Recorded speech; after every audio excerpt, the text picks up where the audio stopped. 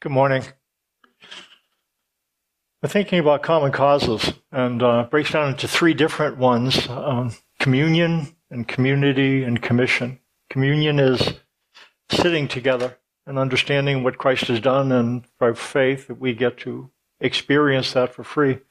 And community, which is walking together, and we'll talk about that this morning, and then commission we'll deal with in a couple of weeks.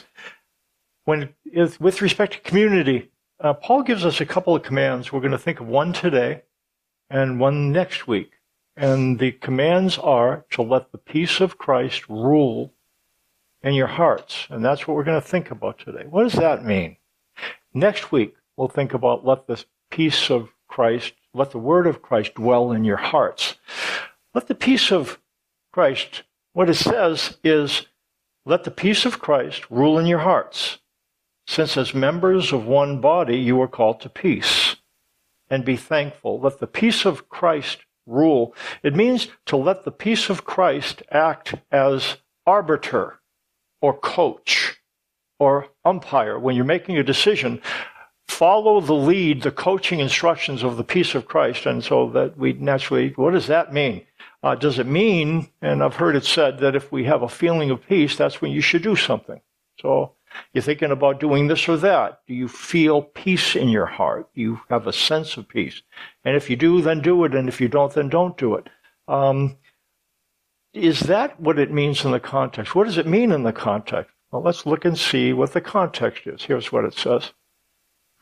Paul writes, here there is no Greek or Jew, circumcised or uncircumcised, barbarian, Scythian, slave or free, but Christ is all and is in all.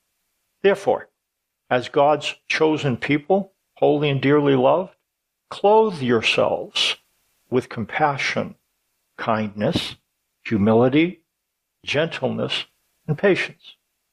Bear with each other, and forgive whatever grievances you may have against one another. Forgive as the Lord forgave you. And over all these virtues, put on love, which binds them all together in perfect unity. And here it is. Let the peace of Christ rule in your hearts.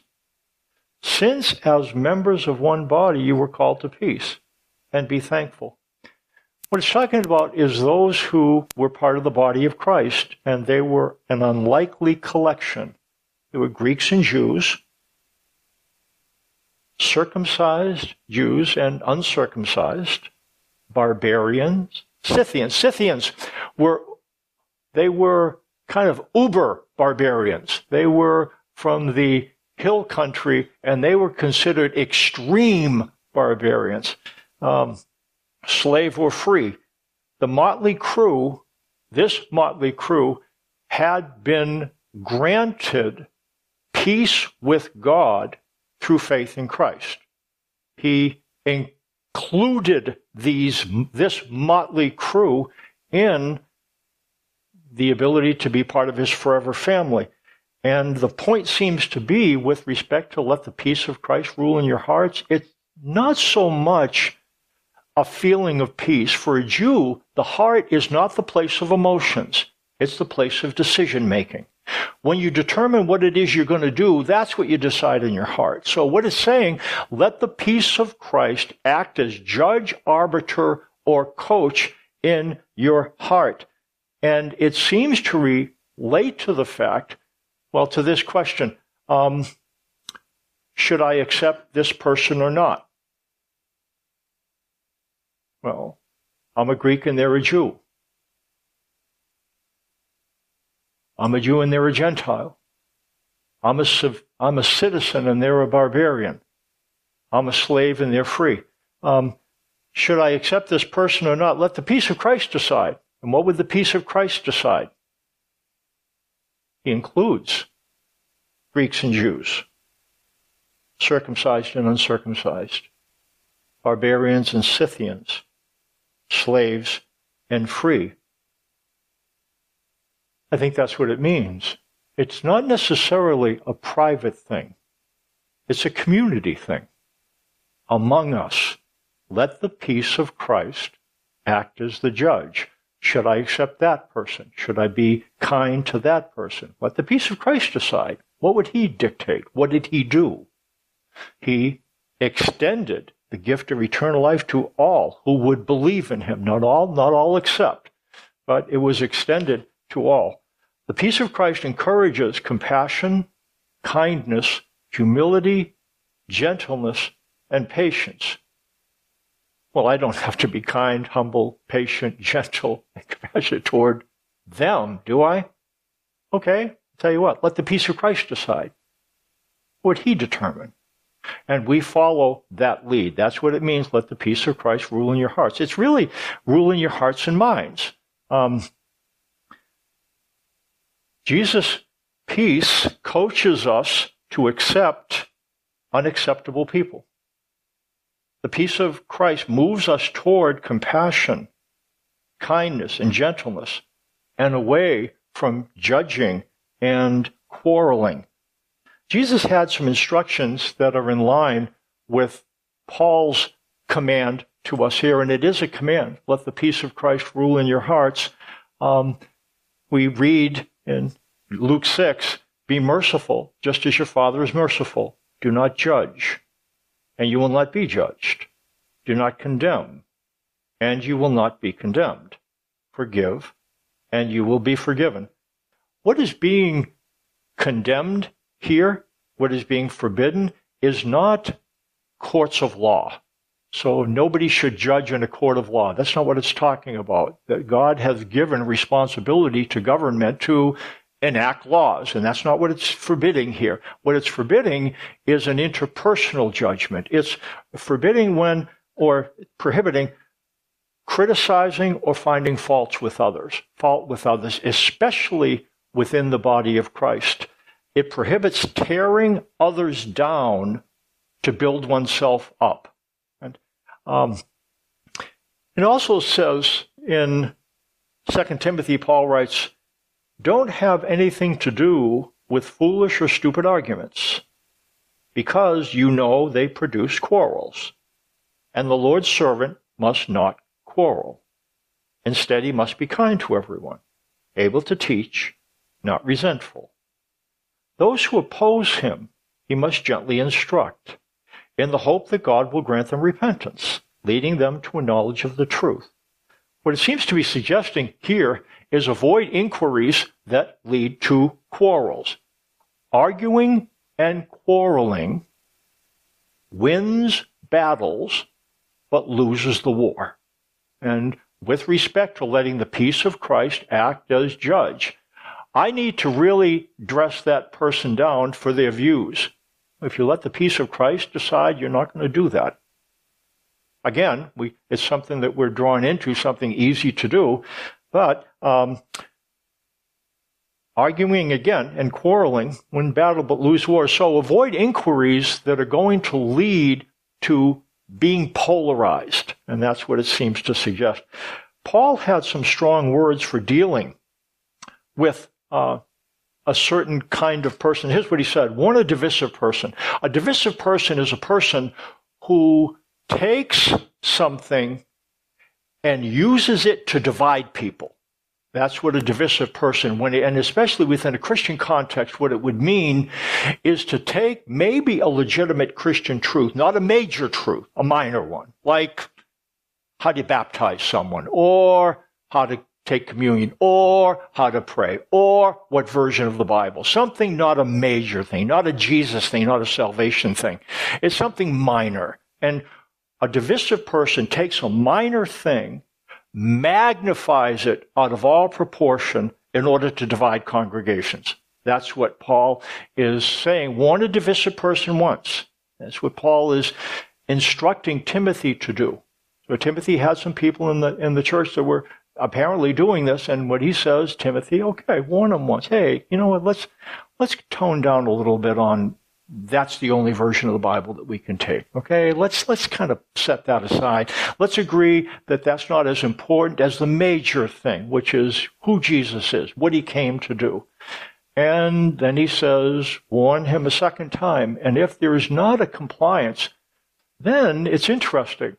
accept barbarians and Scythians and Greeks and Jews and circumcised and uncircumcised. But what Paul is saying, and again, is, but if you want to divisive a person and warn them a second time and that person still creates rifts, still creates disunity, that's a person to walk away from, which is interesting. It seems that there is a strong word to steer away from factious inquiries and divisive people. This, to tell you the truth, is a really tall order in our day. Very difficult, especially in the Christian church, especially in the political and religious climate we find ourselves in. It's a really tall order. What I want us to back up and consider is that perhaps it wasn't as tall an order in their day. And why that is? Because this is what church would look like. Church would meet in a courtyard. It would be maybe 30 to 60 people in a courtyard, maybe less in a living room, maybe a little bit more. But the church wasn't a huge conglomerate. It wasn't thousands of people. It wasn't millions of people. So the command to let the peace of Christ rule in your hearts, to be kind, humble, gentle, patient, forbearing, was not something that you were going to have to practice to these people that you didn't know. You were going to practice it here. This is what the church was like. Here is what. So you had to practice it not with nameless, faceless Christians who occupy a different, maybe value than yours, but you had to apply this to Joshua and Samuel, to Ruth and Naomi, to people that you met with within the context of this house church, this insula church that you would be a part of. They would have thought of it, they would have applied it in a small community. When they applied let the peace of Christ rule, they would not be applying it to vaxxers or anti-vaxxers. They wouldn't be applying it to Republicans or Democrats. They'd be applying it to Samuel and Ruth and Naomi and Joshua, to people that they met with in their group that they had come to know over the time that they met together from week to week to week. People that they knew. People whose kids they knew. They knew more about these people than how they voted on a particular issue and how they stood with respect to a particular cause. They had a fuller knowledge. Would you agree with me that knowing someone deeply gives some natural protection against judgment? If you know somebody deeply, you're less likely to reduce them to a yes or no on a particular issue. Would you agree with me? If you know somebody well, you know their kids, you know their parents, you know what they do, you've spent time with them, you are less likely to reduce them to a vote on a particular issue because they don't just reflect a particular stand on an issue. They're a person. I know this person. I spend time with this person. I have a relationship with this person. I'm not going to judge them based on yes or no on that black or white issue. No. It's Kim. It's Janice. It's Brian. It's Shane. It's John. It's Carol. It's Lori. You'd be less likely to define someone relative to their stand on a particular topic. But we live in a time, again, we can't turn the clock back. And now, when we apply this Christian command, we try to apply it over the entirety of this global church, but that's not what it would have meant initially. And we live in a tough time. You imagine, they didn't get a bunch of news back then. We get news, and we know about things going all over the globe. Social media encourages, again, it's part of our life. We're not going to not do this, but social media encourages more black and white characterizations. Polarizing news sources encourage quarrels. And it's where we get our news, and we're not going to get away from it. I guess maybe something we might talk about, dialing down a little bit on it. And if not, when you come into a place that is the body of Christ, don't divide people based on what you hear from a polarizing news source, not here.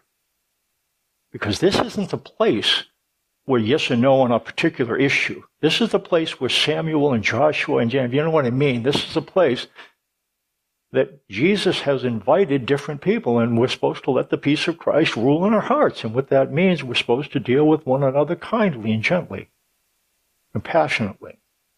We're supposed to forbear with one another. When we have a grievance against somebody, we try to release it. That's what it means to let the peace of Christ rule in our hearts.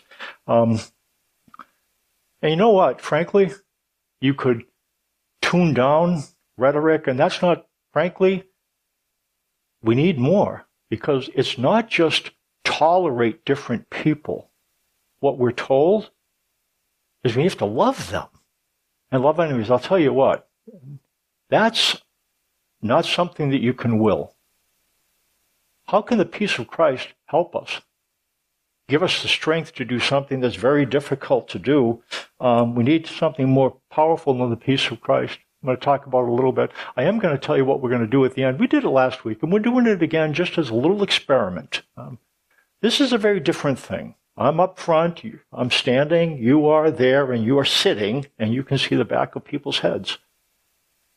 And what we're going to do for the last 10 minutes of the service, we're going to leave here, and we're going to go in the fireplace room. I'm going to ask you to grab a chair, and we're going to circle up and just kind of do it the way they would have done it in the early church, in a courtyard.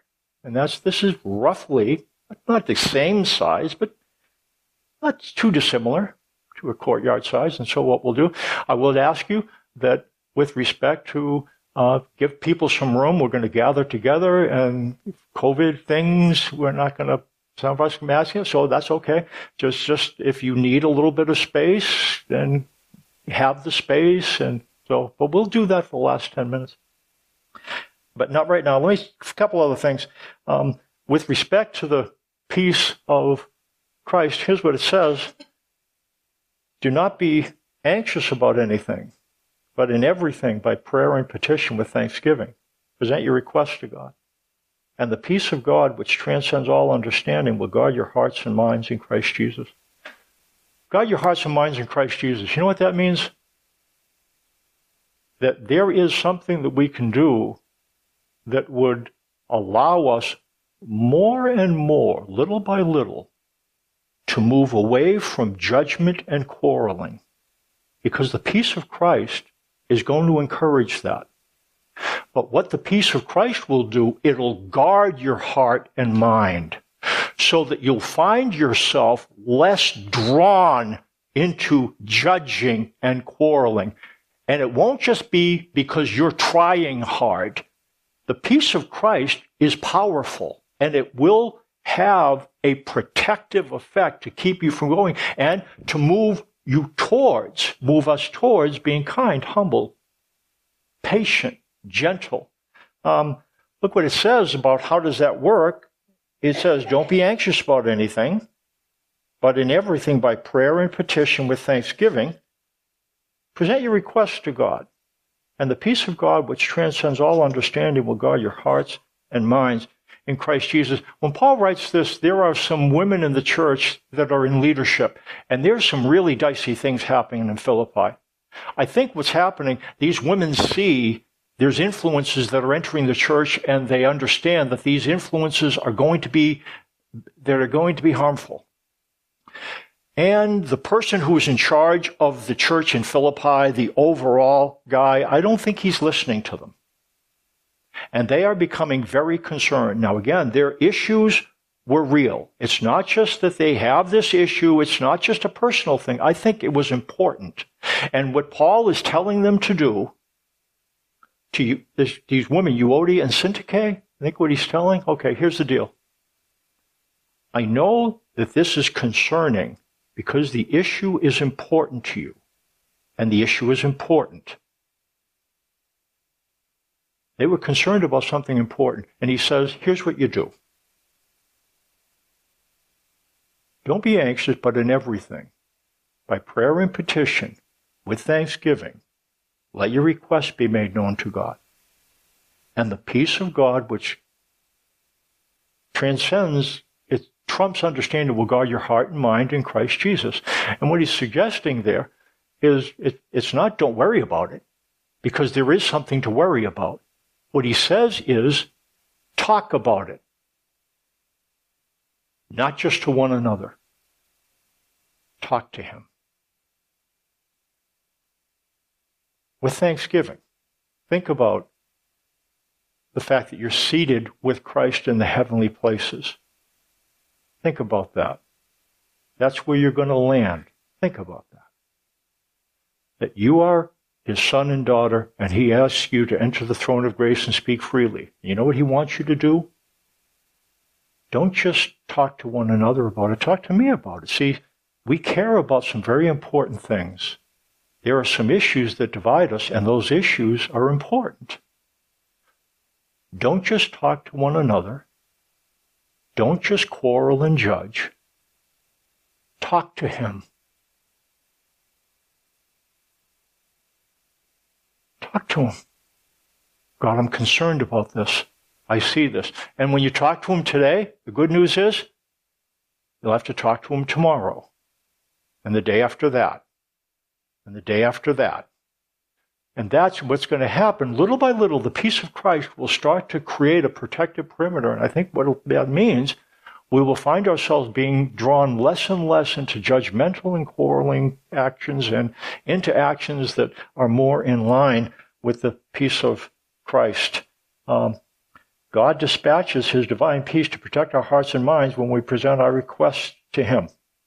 You know what we might do as a prayer? When you think about, what should I ask God for?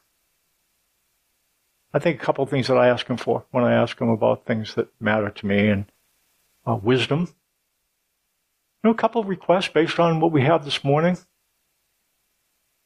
God, help me to be less judgmental,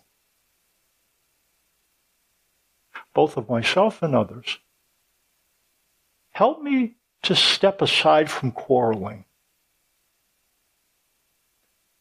God, help me to be kinder, gentler, more patient, more forbearing,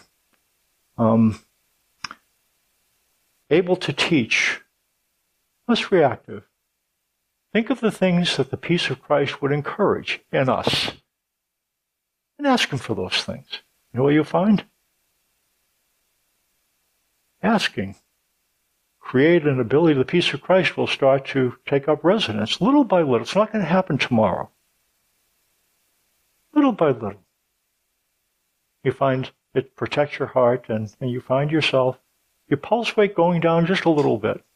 Warmth extending a little bit more broadly. So here's what we're going to do. I'm going to close this, and briefly, we'll be done in 10 minutes. And the kids are going to join us, actually. We're going to go in the back. Let me just pray for it. In fact, let's stand for prayer.